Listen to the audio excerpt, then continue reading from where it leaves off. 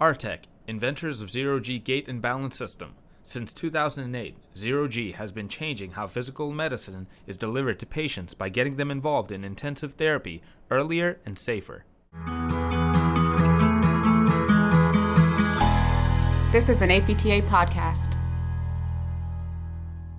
Welcome to APTA's podcast series on value-based care, which explains how value is measured in the provision of healthcare and describes different aspects of the Quality Payment Program, including the Merit-Based Incentive Program, or MIPS, and Advanced Alternative Payment Models, or Advanced APMs. Episode 17 is the qualifying participant threshold under an Advanced APM. To get the most from this episode, you may want to check out earlier episodes first. I'm Kara Gaynor, APTA's Director of Regulatory Affairs.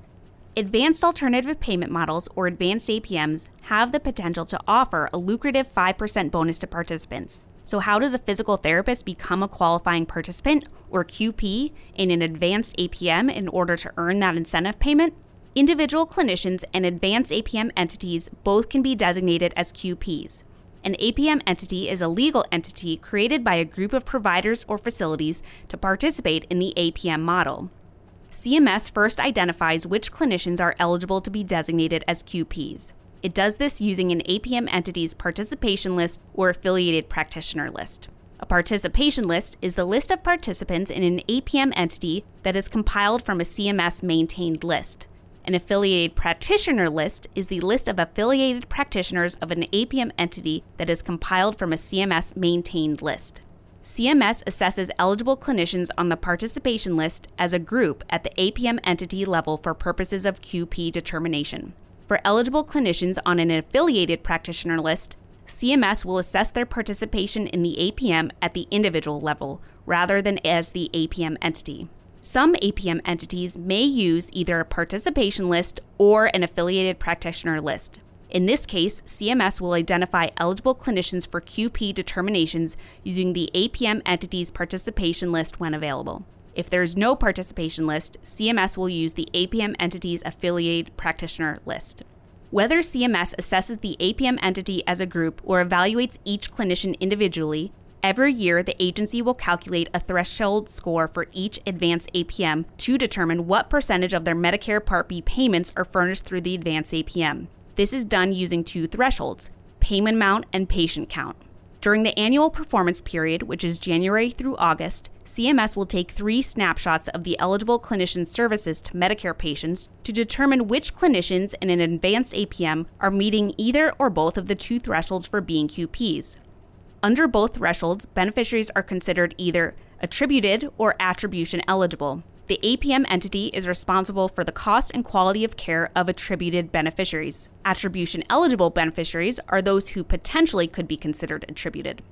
To determine the payment amount threshold score, CMS divides Part B payments for attributed beneficiaries by Part B payments for attribution eligible beneficiaries.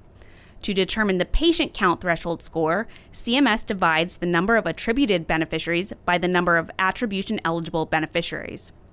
To be a qualifying APM participant, clinicians must receive either 50% of their payments or see 35% of their patients through the advanced APM. These amounts stay the same through performance year 2020, but will increase in 2021 to 75% of payments or 50% of patients. It's true that only clinicians who meet at least one of these thresholds are considered QPs and are eligible for the 5% bonus at the end of the year. However, clinicians who participate in advanced APMs but do not meet either QP threshold may become partial qualifying APM participants, or partial QPs, which we will cover in a separate podcast. It's important to understand that the Quality Payment Program does not change how any particular APM operates or rewards value, and APMs may have their own quality reporting and participation requirements. Therefore, if clinicians do not satisfy either the QP or partial QP thresholds, they may still be eligible for rewards or losses specific to that APM. This has been episode 17 of the podcast series on value-based care. To find all episodes of this series, go to www.apta.org/MACRA. You also can find these and all APTA podcasts on iTunes. by searching APTA Podcasts or by going to www.apta.org/podcasts. Thanks for listening.